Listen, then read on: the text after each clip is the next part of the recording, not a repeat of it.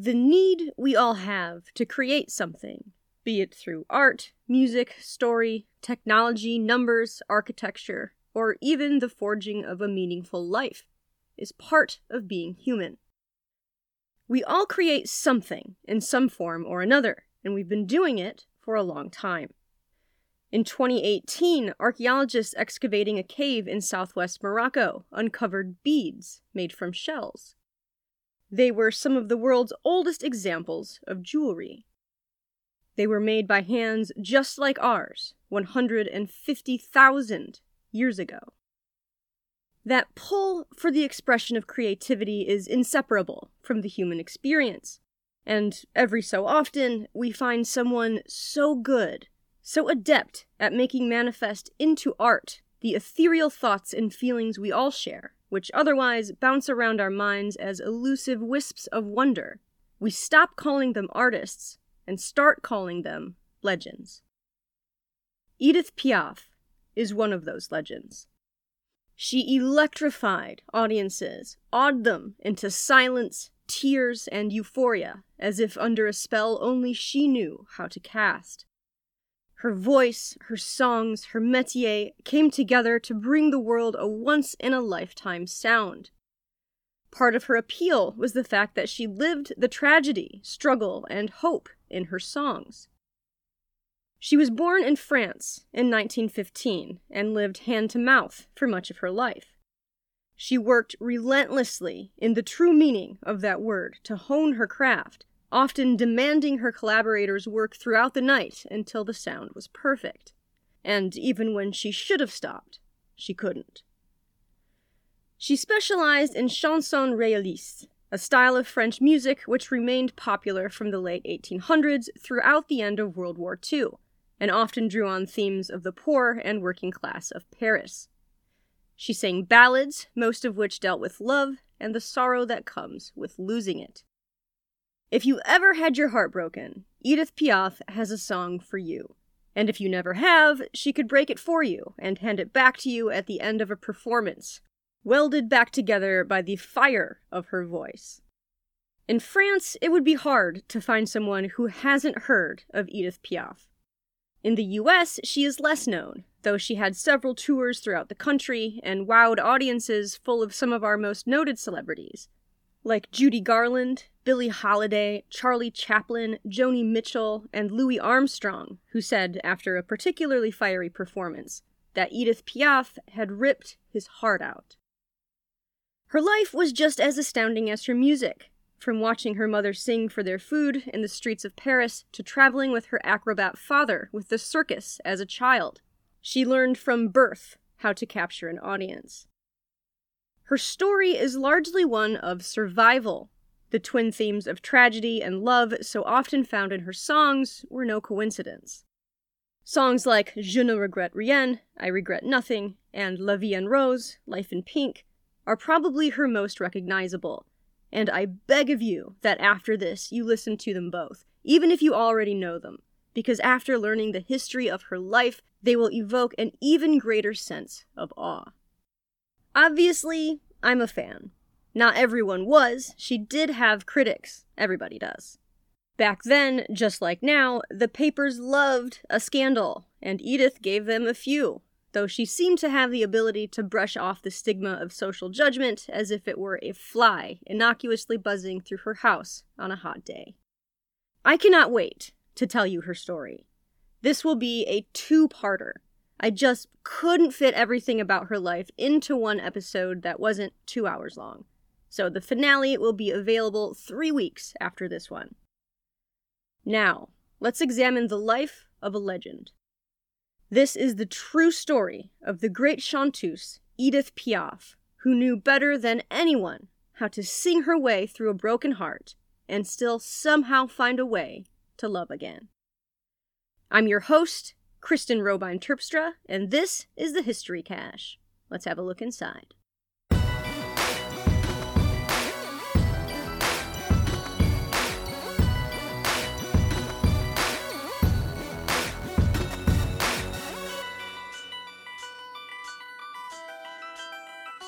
The world was holding its breath in December of 1915. World War I had erupted over a year before, and on December 19th, just 5 days before the last Australian troops were evacuated from Gallipoli, Édith Piaf was born to an acrobat and a street singer. Her name, Edith, is pronounced Édith in France. Since pronouncing it that way, even after lots of practice, I still end up sounding unintentionally pompous. I'll be using the anglicized pronunciation for this series. If you're a native French speaker listening to this podcast, and I can see there are a few of you based on my Podbean statistics, that's probably going to make you want to throw your earbuds in a river. So my apologies that my Michigan accent wins out, and I won't be perfectly pronouncing Edith or Edith's name in this episode. But honestly, her story is so phenomenal, I don't think my accent can ruin it. Edith's story has been told before, in movies, plays, and several biographies. The best biography I found, and the one I used as the main source for this episode, is the 2011 biography by Carolyn Burke called No Regrets: The Life of Édith Piaf. Burke was first introduced to the work of Piaf while she was still alive in 1959, using her songs as a way to learn French while studying in Paris. 48 years later, while standing at Edith's grave in Père Lachaise Cemetery next to her friends and family gathered on the anniversary of her death, Burke decided then to write a biography. Writing the book took her 3 years, and she was given access to previously unreleased sources of information, like letters Edith wrote to her mentor and several of her lovers. She also met numerous collectors and was given access to archives with extremely rare material, like home movies and recordings not available anywhere else. I highly recommend this book, as it's probably the most accurate biography out there, and does a great job of corralling the many other sources on Edith, some of which are contradictory, and given their penchant for myth-making, less reliable. The most famous rendition of Piaf's life is probably the 2007 film Vien En Rose. Burke had some issues with the movie, including their overemphasis on Edith's addictions, which she felt distorted her legend and compromised truly showcasing her artistry. I liked the movie, and I thought the actress Marion Cotillard was incredible. Her role as Edith won her an Academy Award for Best Actress, and she deserved it. But I absolutely understand why Burke doesn't like the film. It surprisingly skips some important details on the star's life, like the fact that Edith helped shelter many Jewish friends during World War II, and played a huge role in the French resistance by smuggling false identity cards into Germany at the height of the war to help prisoners of war escape. She saved lives this way, at the risk of losing her own. Edith also mentored several artists who would go on to celebrated fame. They probably wouldn't have without her tutelage. She also wrote nearly 100 songs on her own, which were set to music by her favorite collaborators, including Marguerite Monod. The two of them, according to Burke, became the first known female songwriting team of their kind. None of this was touched on in the movie, which chose to focus solely on the tragedy of her childhood, love affairs, and addictions. Burke's book focuses on deconstructing the myth around her life and emphasizes the important aspects glossed over by the film and previous renditions of her life and career. It's my intention that this podcast will likewise be an honest, thorough tribute to her life. That life began as modestly as it could have. Edith's early life is blurry, even she didn't remember much of it. Either that, or she chose not to talk about it much. She was born in Belleville, a diverse, working-class neighborhood which French singer and actor Maurice Chevalier called the capital of the outskirts of Paris. According to Burke, Piaf told a reporter her mother nearly gave birth to her on the street. This story later turned into a myth of her mother literally giving birth to her right on the street. However, in the city hall of the 20th arrondissement, there's a document signed by a nurse and 2 hospital employees, stating that at 5 a.m. on December 19, 1915, Edith Giovanna, her birth name, was born to her mother Annetta Giovanna Maillard. She was listed as a singer, and her father, Louis Gassion, who was not present at the birth, was named as an acrobat. Piaf was a stage name that would come later. According to Burke, Edith was named after the war hero Edith Cavell. She was an English nurse who was executed by a German firing squad 2 months before Edith was born for organizing an escape route through Belgium for wounded soldiers. During the next World War, Édith Piaf would live up to the heroics of her namesake. While the circumstances of Piaf's birth have been exaggerated, her poverty and constant struggle of living hand-to-mouth are not. Her father was absent for her birth because the good-looking, less than 5-foot-tall contortionist and acrobat was fighting in the trenches of eastern France during World War I. He would miss most of the first several years of her life. Even after the war, her father was often absent, working as a traveling acrobat with various circuses and dealing with a drinking problem. Edith came from a long line of circus entertainers. Her father got his start in the Gassion family circus in the 1890s, and before he was called to active duty, he worked for his father, Victor, Edith's grandfather, an equestrian who directed the circus along with Edith's grandmother, Louise Léontine. Louis' 4 sisters, Edith's aunts, all worked as trapeze artists. Her mother, Annetta, known as Lean, met her father in 1914, just a year before she was born. Her mother also came from a line of entertainers. Louis met her at a fair where, according to Burke, she was selling sweets and singing for whoever would listen, while her mother, Edith's maternal grandmother, Aisha, a Moroccan Berber sideshow artist, earned coins by showing off her menagerie of fleas she carried around in a matchbox. By that time, her maternal grandfather, an animal trainer, had passed away. It's possible the 2 young lovers, Louis and Lean, found a connection in their pasts and their similar family histories. The 2 were married September 4th, 1914. 2 days later, Louis left to fight in the war. Left in poverty, Lean provided for her newborn daughter the only way she knew how, by singing in the streets of Paris. Her mother specialized in la chanson réaliste, the same genre of music of which Edith would become queen years later. Her mother was only 20 years old when she had Edith. Like Edith's father, Louis, she had a penchant for red wine. Many people did, as it was the only way to keep warm and escape the encroaching war, which by now was affecting everyone. Food was becoming scarcer, and heating was a luxury reserved for those who didn't have to make a living by singing on the street or carrying around fleas in a matchbox. It quickly became apparent that Edith's mother wasn't interested in being a mother. At least that was my takeaway after reading about her childhood. Edith would be left at home most of the time. Lean was more interested in singing and drinking wine than caring for her daughter. By 1918, when Louis came home from war, Lean had abandoned Edith, having left her in the care of her grandmother Aisha, who often left the toddler alone while she was out cleaning apartments, since the fleas in the matchbox bit wasn't paying the bills. She was as interested in being a grandmother as Lean was in being a mother. By the time Louis returned, Lean no longer wanted to be a wife either.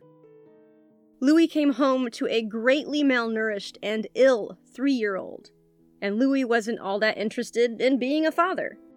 Thankfully, he was at least keen on seeing Edith survive childhood, and if she had continued in her current state, it was definitely possible she would have died before the age of 5. He too would abandon her for quite some time, but not before putting her in someone else's care. Most of the people who were supposed to love Edith would abandon her in some way in her earliest years. This lack of love and neglect would affect her psychologically for the rest of her life. Louis, possibly accompanied by his retired acrobat sister Zaza, took Edith to Bernay in Normandy. His parents, Edith's grandparents, had retired here after giving up the traveling circus lifestyle. Bernay was a conservative town, and the people there gossiped about the Gassions, their old way of life, and especially their new one. Edith's grandmother, Léontine Gassion, known as Mamantine, had become the manager of a brothel. Though the townsfolk found this wildly inappropriate, it didn't keep them from taking advantage of the brothel's services when their neighbors weren't looking. Louis would leave the 3-year-old Edith here to live in the 3-story brothel with her grandmother for the next 4 years. Her grandmother, Mamantine, like the rest of her relatives, wouldn't show Edith the warmth she needed and craved. However, the women who worked in the brothel doted on her. According to Burke, some of the women at the brothel may have had their own children taken away from them, and this 3-year-old abruptly dropped off by her father would have been a welcome distraction from their own set of problems. Despite the atmosphere being cloaked in cigarette and pipe smoke while customers sipped absinthe and listened to the booming of the player piano, Edith began to heal. Although her illness was leaving her, Edith couldn't seem to shake a terrible eye infection. She could barely see out of either of her eyes. In remembering this time later, she said she lived in a world of sounds, navigating her way around by putting her hands in front of her to protect herself, directing all her movements based on the sounds around her. Her vision was so poor that eventually a doctor was called. He said she was suffering from acute keratitis. Caused by bacteria or the herpes virus, her keratitis was causing inflammation in both her corneas. Today, keratitis is easy to treat, but for a long time before antiviral drops and antibiotics were available, keratitis could cause permanent damage and even blindness if left on its own. The doctor prescribed an ointment for Edith, but it would take some time for her sight to recover. In the meantime, the women took Edith with them while they ran errands and managed the house, which gave Edith some sense of normalcy and consistency for the first time. They chipped in to buy her toys, and from the accounts I've read, genuinely seemed enthralled with the young girl. Not satisfied with the slow-working doctor's remedy, some of the women took Edith to the grave of Saint Therese, which was nearby in Lisieux. Mamantine organized pilgrimages there every week, where they would pray for Edith's recovery. Eventually, after some time using the ointment, her eyesight did recover. For the rest of her life, she would ascribe her healing to Saint Therese and not the medicine she was using. Edith would retain a strong sense of faith throughout her life, taking Saint Therese as her own patron saint. She attended elementary school for a few years, and she was a fast learner, though she didn't stay in school long enough to become more than semi-literate until adulthood. She was sharp, with a strong ability for memorization. This ability would come in handy later, as she wasn't able to read music, but could memorize any song after hearing it. School was not a fond memory for Edith. Everyone knew where she lived and what her grandmother did for a living. The other children threw rocks at her, mocked her, called her the child of the devil's house, as if she had anywhere else to go. Even during these early, difficult years, Edith already loved to sing. Neighbors would stop what they were doing to listen. According to Burke, on some nights her grandparents would take her to the local cafe, where they would stand her on a table and let her sing for the crowd. In these moments, Edith found the validation she was starved for. She learned early and quickly that 1, she could sing. I mean, really sing. And 2, that singing was a consistent way to get the love and attention she lacked elsewhere. Singing brought her comfort, and it would be the most important thing in her life, all the way until the end. During these years, she did see her father Louis from time to time. Once Edith turned 7 and was old enough to understand what was transpiring in the brothel, it was decided it was time for Louis to take Edith with him. This might have been his idea, no one is completely sure, and everyone involved is now past. Having a young child with him would have certainly inspired more generosity from patrons on the street as he performed his acrobatics, which was a tempting thought. It's also possible Mamantine finally told him to take charge of his own child. Whatever the cause, that's what he did. Louis signed them up with the Covertly circus in Belgium for a long tour. Edith, at 7 years old, was joining the circus. Here, she would start learning the nuances of performance, and she'd learn exactly how to win a crowd.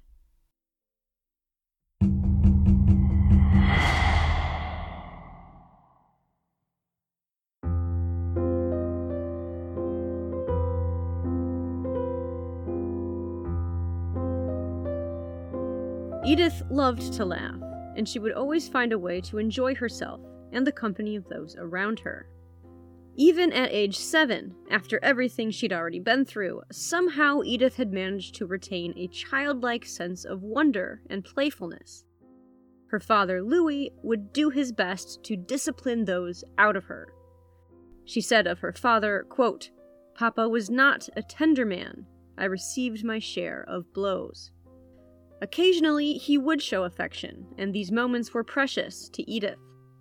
The harder he was on her, the more she seemed to try and win his love. Although now we would consider much of what Edith went through as child abuse, she did speak admiring of her father later in life. Life wasn't easy while they traveled. She woke up early and did the chores. There were other children for her to play with, children of other circus performers, and once they all had their various jobs done, they would play amongst the caravans and animal cages. Edith's father, Louis, was talented. She later said she believed he could have been incredibly successful if it weren't for his temper. Louis didn't like being told what to do. He didn't like having a boss. He wanted to go his own way in everything. He also didn't have much discipline, and his emotional immaturity made him difficult to work with. He didn't last long in the circus. He left Belgium, sold their trailer, and set off alone with Edith, traveling and working in France, wherever he could find a crowd. It was when the two were on their own that Edith began singing for crowds. And once he learned she could sing, which brought in money from crowds far more eager to give coins to a cute 7-year-old than a scrappy contortionist, her father began treating her better. He even used the money she brought in to buy her a doll, one she'd seen in a store window, thinking there was no way a girl like her could ever have something that nice. The first song she ever sang for money was the French national anthem La Marseillaise. She said at the time it was the only song she knew all the words to. Her street performances doubled their income. Edith had seen her mother perform. She had watched her father, along with the clowns, animal tamers, and entertainers in the circus as they traveled. She had been learning as she watched, soaking all of it in, discovering how to charm a crowd and give an audience what they wanted. Once, a couple was so entranced by the young child's voice, they offered Louis 100,000 francs, essentially offering to buy her. He refused, telling them if they wanted a child, they should go make their own. Her father had relationships while they traveled, though he was still technically married to Edith's mother. Sometimes the women were kind to Edith, sometimes they were abusive. Eventually, one of Louis's girlfriends became pregnant, but they lost their son shortly after his birth.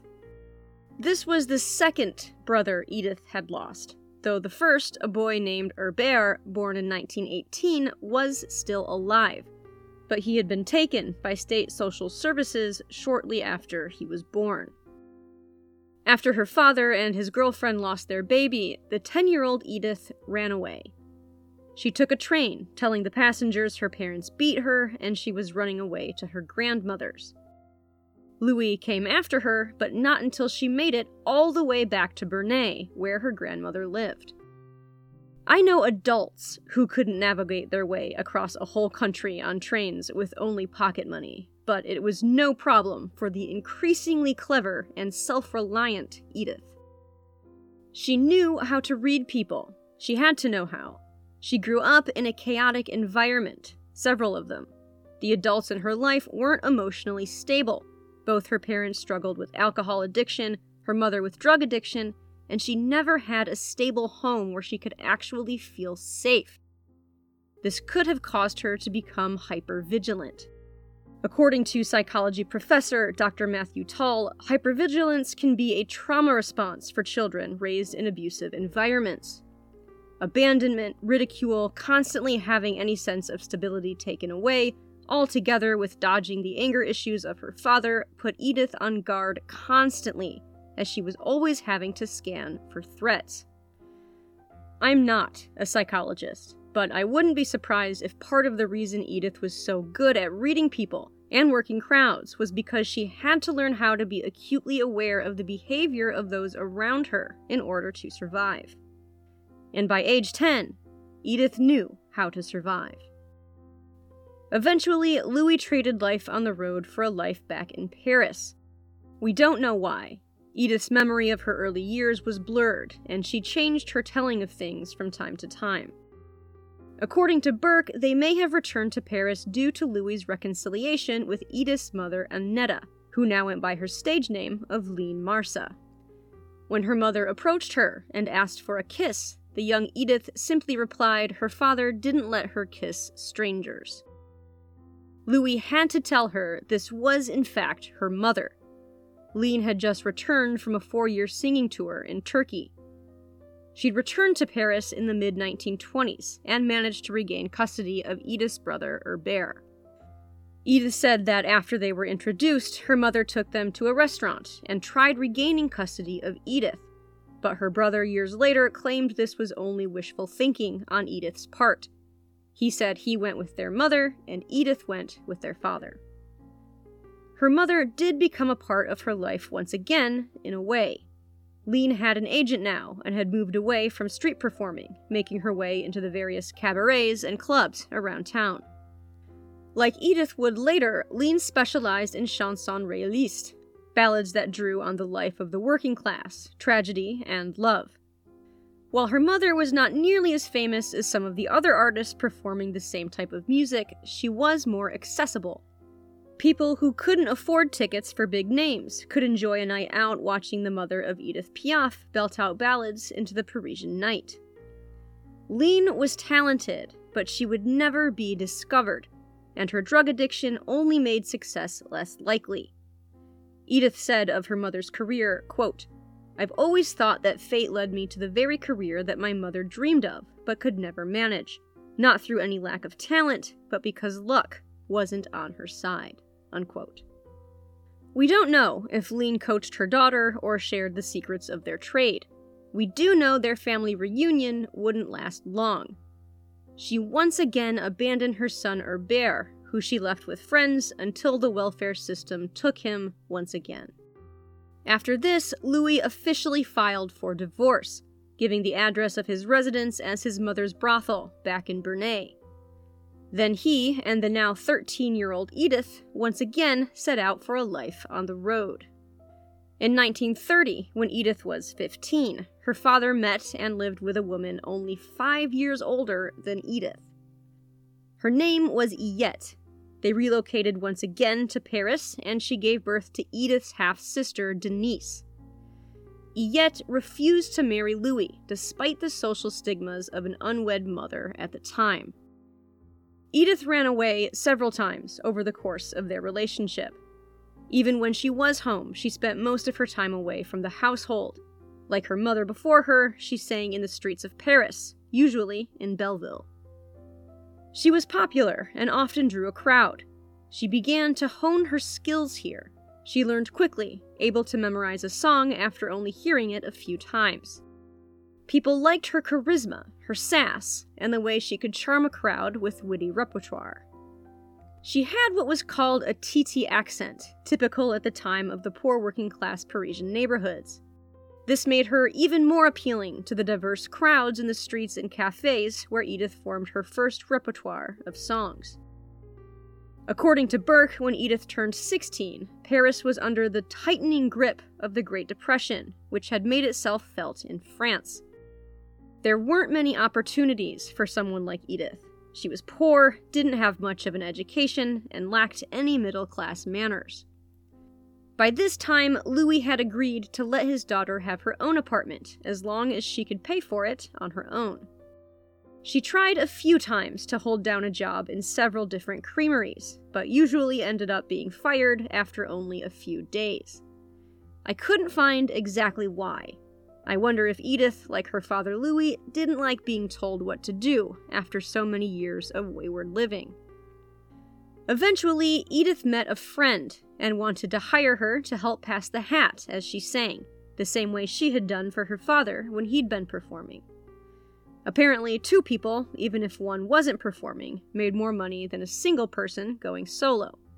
The young girl agreed to work for Edith. At 14, she was 2 years younger than Edith. She was a gymnast, but was currently working at a factory assembling car headlights. Burke describes her appearance as plain, with narrow, darting eyes. Her name was Simone Berthaud, though she went by Mamone. She and Edith would remain friends for years, tumultuously. Mamone would grow jealous and increasingly resentful of Edith's success and leave her side several times, sometimes causing damage as she went. Eventually, Mamone would write a highly contradictory and greatly critiqued book about their years together, where she claimed she was Edith's half-sister. We know she wasn't, and if you're looking for an accurate biography on the life of Piaf, you won't find it in Mamone's account. According to Burke, Piaf years later said Mamone was her mauvais génie, or evil spirit, who brought out the worst in her. But for now, Mamone offered Edith the companionship she needed, something she wasn't used to getting. Perhaps this is why Edith would always forgive Mamone's outbursts. The two traveled around Paris looking for crowds and avoiding the police, as street singing was illegal. Sometimes the two would be arrested, but after Edith belted out a few songs at the police station, they would be let go. There were more pressing matters, beside two young girls singing for coins. Inevitably, Edith fell in love for the first time. His name was Louis Dupont, known as Petit Louis. Eventually, they moved in together, and at first, things seemed to be as perfect as a love song, though their furnishings were Spartan at best. They'd eat from tin cans Edith warmed up on a hot plate, go see Charlie Chaplin movies with Edith completely unaware he would be in her audience one day. Louis worked as a delivery boy and would steal small things they needed, like plates and cutlery. Shortly after they began living together, Edith became pregnant. Now in need of extra money, Edith took a job at a boot factory, but was let go after they found out about the pregnancy. She was 17 when she gave birth at the same hospital where she was born. On February 11th, 1933, the couple's daughter, Marcelle, was born. Though she was still a child herself in many ways, Edith loved Marcelle, who they nicknamed Cécile. Edith went back to performing in the street since this brought in more money than Louis's delivery job. Petit Louis didn't like this, and their relationship began to unravel. Edith eventually left Petit Louis, though both he and Edith's father and stepmother tried talking her out of it. But when Edith made up her mind, good or bad, that was that. The two, however, did continue to raise Cécile together. Edith didn't want to abandon her daughter as her own mother had done. Eventually, Edith was offered a gig to sing at a club called Lulu's.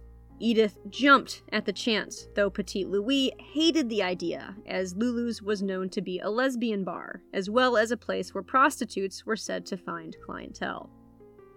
Edith wasn't bothered by anyone's sexuality, at least as far as I could tell.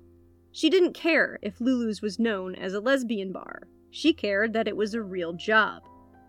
She was used to diversity, and she wasn't one to judge, especially since she knew what it was like to be an outcast herself. Petit Louis, however, said it was him or the job. She chose the job and took Cécile with her, moving to Pigalle, another neighborhood in Paris. She and her daughter moved in and out of hotels, sometimes with Mamone. Eventually, she set up residence at the Régence, a place known to be a meeting place for le milieu, the French mafia. Lulu was a hard boss, often docking Edith and Mamone pay if they were even minutes late. Often they would work until dawn, with Edith sometimes singing in the street after her performance at Lulu's. One morning, after returning home from work, the hotel receptionist told her that her husband had come while she was away and taken their baby. Edith and Petit Louis were not married. He may have just told the receptionist that so he wouldn't be arrested for kidnapping. He told Edith if she wanted to see her daughter again, she had to come back to him. This was an exceptionally heartless kind of blackmail. Edith refused to return to Louis, but she did send him money so he would give Cécile the care she needed. Without Cécile, Edith felt a painful void in her life, a life that wasn't getting any easier. Pigalle was a sketchy neighborhood at the time, and it could be dangerous. There was a tavern called Au Clair de la Lune next to the hotel. It was a regular spot for the mafia to congregate. Here, Edith met a man named Henri Valette, though Edith called him Albert, and his street name was Ali Baba. He was a pimp and a criminal, and he told Edith he could help protect her from the more unsavory patrons in Pigalle, but also told her she was now working for him. Edith was not in any way interested in selling herself for money. She paid Valette with money she received from singing, though sometimes she also had to help him steal. She would find well-dressed women in the various clubs, then Valette, who was good-looking, would charm them until he got them alone and stole their jewelry.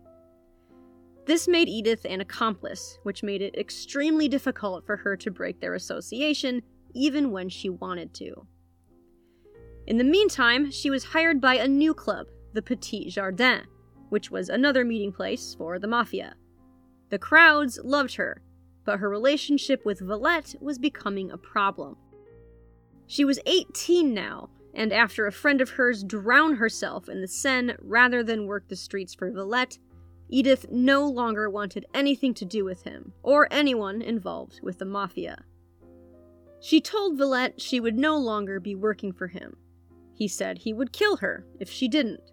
She said, "Go right ahead." Some days later, he showed up with some henchmen and pointed a gun at her. She dared him to use it. He did. According to Burke, a bystander deflected the shot, but it still grazed Edith's neck. She walked away, and Valette decided his honor had been satisfied. She was finally free of le milieu. By now, Edith had begun seeing a string of lovers, some lasting longer than others. She would constantly go from one relationship to the next throughout her life, sometimes beginning a new one before the old one was even finished. She said once, quote, "I had a desperate, almost morbid need to be loved." After having been abandoned several times in her early years, experiencing abuse, abject poverty, and the low points of Pigalle, Edith would always struggle with feeling unloved. Speaking of abandonment, Edith's mother, Leen, was also singing in Pigalle at the same time as Edith. Leen approached Edith every so often, asking her daughter for money. If Edith refused, her mother would scream curses at her until she got what she wanted. Edith would give her mother money many times, and she was still paying for the care of her daughter Cécile, as well as her own room and board. This was a lot of pressure for a teenager. The only solace she found was in her songs. She also kept her faith in Saint Therese of Lisieux, the same saint she believed helped cure her eyesight all those years ago. One day in 1935, 2 years after her daughter's birth, Petit Louis arrived at one of Edith's performances to tell her Cécile was sick. Edith rushed to the children's hospital. Cécile had meningitis, a serious diagnosis. Edith stayed up and prayed all night for a miracle. But by the morning, her daughter had died. This was one of the darkest periods in Edith's life, and she would carry the loss of her daughter with her for the rest of her life. She put all the pain, all the heartache, all the misery into her songs, and people were noticing. She'd been singing in clubs and cabarets for 3 years now, since her first real job at Lulu's. As tumultuous as these years were for Edith, they were increasingly troublesome for her country, too. Hitler was on the rise. Unemployment was growing, and so was anti-Semitism. But at least for Edith, things were about to get better. In October of 1935, when she was 19, she and Mamone were singing on the street when she was approached by a man named Louis Lepelay. He asked her to come audition for his cabaret, called Le Gernis. Le Gerny's was a chic establishment near the Champs-Élysées. Although Edith was incredibly nervous to audition, she was magnificent. He offered her a job singing for 40 francs a night, as long as she learned some new songs and wore some more presentable clothing. She immediately agreed. Soon, Louis became more than a boss. He became her first real mentor. Unlike the other authority figures in her life, Louis was kind. He was patient, rehearsing with her each afternoon as they worked on her repertoire. Eventually, he even took her shopping, choosing a simple black dress for her stage performances, a look she would keep for the rest of her life. For what may have been the first time, Edith found a healthy father figure and a friend who was genuine and wouldn't take advantage of her in some way. They shared a mutual trust, sympathy, and both had the same bad taste in men. Finally, she was ready for her big debut. Though nearly paralyzed with stage fright, Edith belted out everything they had practiced together, and she had done it perfectly. Louis Lepley was the first person to suggest the name Piaf, which is slang for sparrow. Edith had various stage names before, but now she needed something permanent, something real, something that fit the raw yet heavenly voice belting out in pitched perfection from this malnourished 4'10" girl who sang for coins on the street. Now she was no longer Edith Gassion. She was La Môme Piaf, the Little Sparrow. And the world would know her name. Even after her remarkable performance, Edith still lacked confidence. Louis reassured her, counseled her, and assured her that with some more hard work, she would be just fine. Through Louis, Edith made important connections. There was Jacques Bourgit, who quickly became a friend and another mentor. He would help Edith with learning proper French, almost in an Eliza Doolittle kind of way. He would also write songs for her. There was also Jacques Canetti, host of the popular Radio Cité radio program. After having her sing on the air, so many people called in to ask who she was that she returned to the show every Sunday for 12 weeks. Within the month, reporters were coming to Le Gerny's to interview her. Audiences liked that she was unrefined, that her clothes were poor, that she came from a life of poverty. Her appeal reached beyond class barriers, and people from every walk of life seemed to find something they could like about this burgeoning little sparrow. The day before she turned 20, she recorded her first record, complete with 4 songs, with Jacques Canetti, the same man who'd had her on his radio program. Not long after that, she recorded 8 more. Later that month, she made a cameo in the film La Garçon. According to Burke, it was a movie about a woman who leaves an arranged marriage to experience life in Pigalle. In the movie, the woman frequents lesbian bars like Lulu's, and this is where the young Edith sings on film the song Quand Même, surrounded by a group of female admirers. While taking advantage of all these opportunities, Edith kept singing at Louis' Le Gerny's. She now called him Papa Louis, and the two became one another's confidants. She opened up about the death of her daughter, he about his mother's death, and his time in the military. Edith's daughter and Papa Louis' mother were buried in the same cemetery, and they would go visit the graves of their lost loved ones together. Sometimes grief can be a little easier to bear when it's shared. She kept booking bigger and bigger gigs. A gala in Paris, a charity ball in Cannes was in the future. Things were finally happening. But it wasn't easy for Edith to completely leave behind her former life in Pigalle. Papa Louis didn't like that she still associated with her old peers from Pigalle, lowlifes, in his opinion. One night, Papa Louis had a bad dream. I couldn't find what that dream was about, only that it gave him a sense of foreboding so sharp that Edith had to assure him everything was okay, even promising that she'd go to bed early that night after her show. She didn't. She ended up heading for the streets of Pigalle afterwards. She was supposed to meet Papa Louis the next morning, but was running late. She phoned him, but was surprised to hear an unfamiliar voice on the other end, telling her to come at once to Louis' apartment. When she arrived, there were police officers in the building. One of them led her up to Louis's apartment. The door was ajar, and inside, the body of Papa Louis, her friend and mentor, laid lifeless. There was a bullet hole where his eye had been. Her beloved Papa Louis was dead, and now Edith was a murder suspect.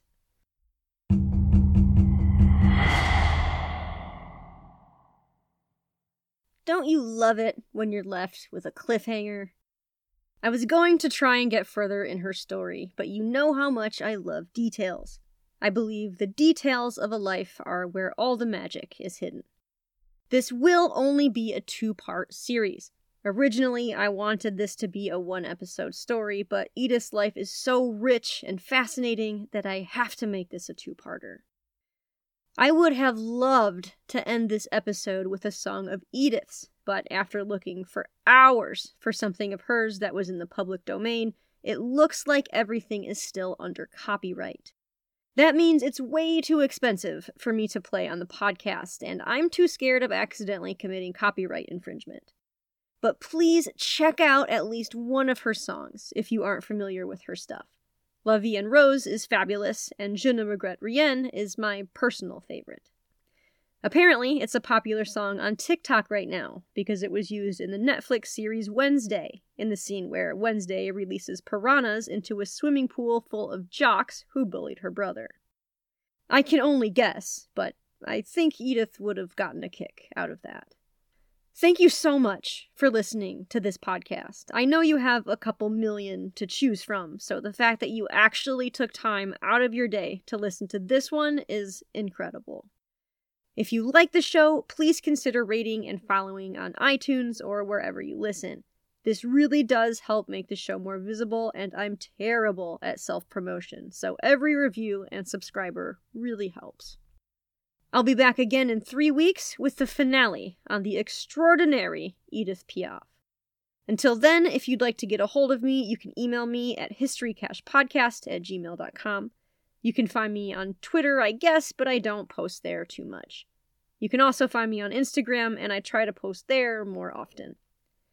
If you'd like to help support the show, you can check out my Patreon page at patreon.com/historycashpodcast. You can also make a one-time donation. You can access the link for that on the website under the Support tab. That website is historycashpodcast.podbean.com. Background music and sound effects are licensed through Envato Elements, theme song through Audio Jungle. Stay safe, stay smart, stay curious. And until we meet again, my dear friends, go make some history.